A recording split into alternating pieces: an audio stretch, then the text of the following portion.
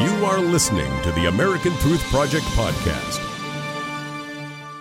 So what is it about the left that allows them to get away with this double standard? And how come we on the right do not put a stop to it? It seemed like the police were asked to stand down in these situations out there in Seattle and other far west, places. Well, you're asking the brilliant question, which is who is behind it and what is their target goal? In Seattle, it came out that the mayor ordered the police chief to stand down. It came out in Berkeley that the Berkeley mayor ordered the police to stand down, and the police unions go crazy.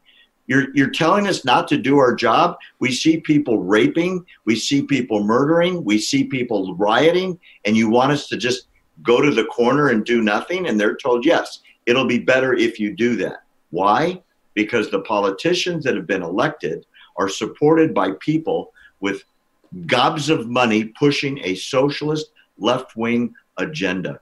And it's the free stuff movement. Go to California, man. The taxes are through the roof.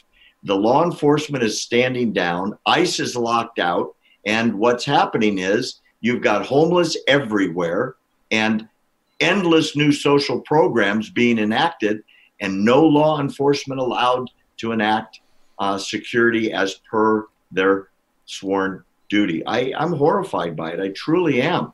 And I hope what happened 2 years ago that caused Donald Trump to be elected, which was the great silent majority rose up and said, the hell with the polls. I don't believe CNN. I'm going to vote my heart, right? Yeah. Is going to happen on local bases from coast to coast. And eventually, I think there's enough Americans that are going to get angry enough saying, hey, you can't come and take my stuff, and you can't tax me into the poorhouse, and I am going to vote you out of office. And when enough people feel that way, you'll see a change. Thanks for listening to the American Truth Project, a 501c3 nonprofit. Please subscribe to our podcast and follow us on our social media channels to stay plugged in to the truth.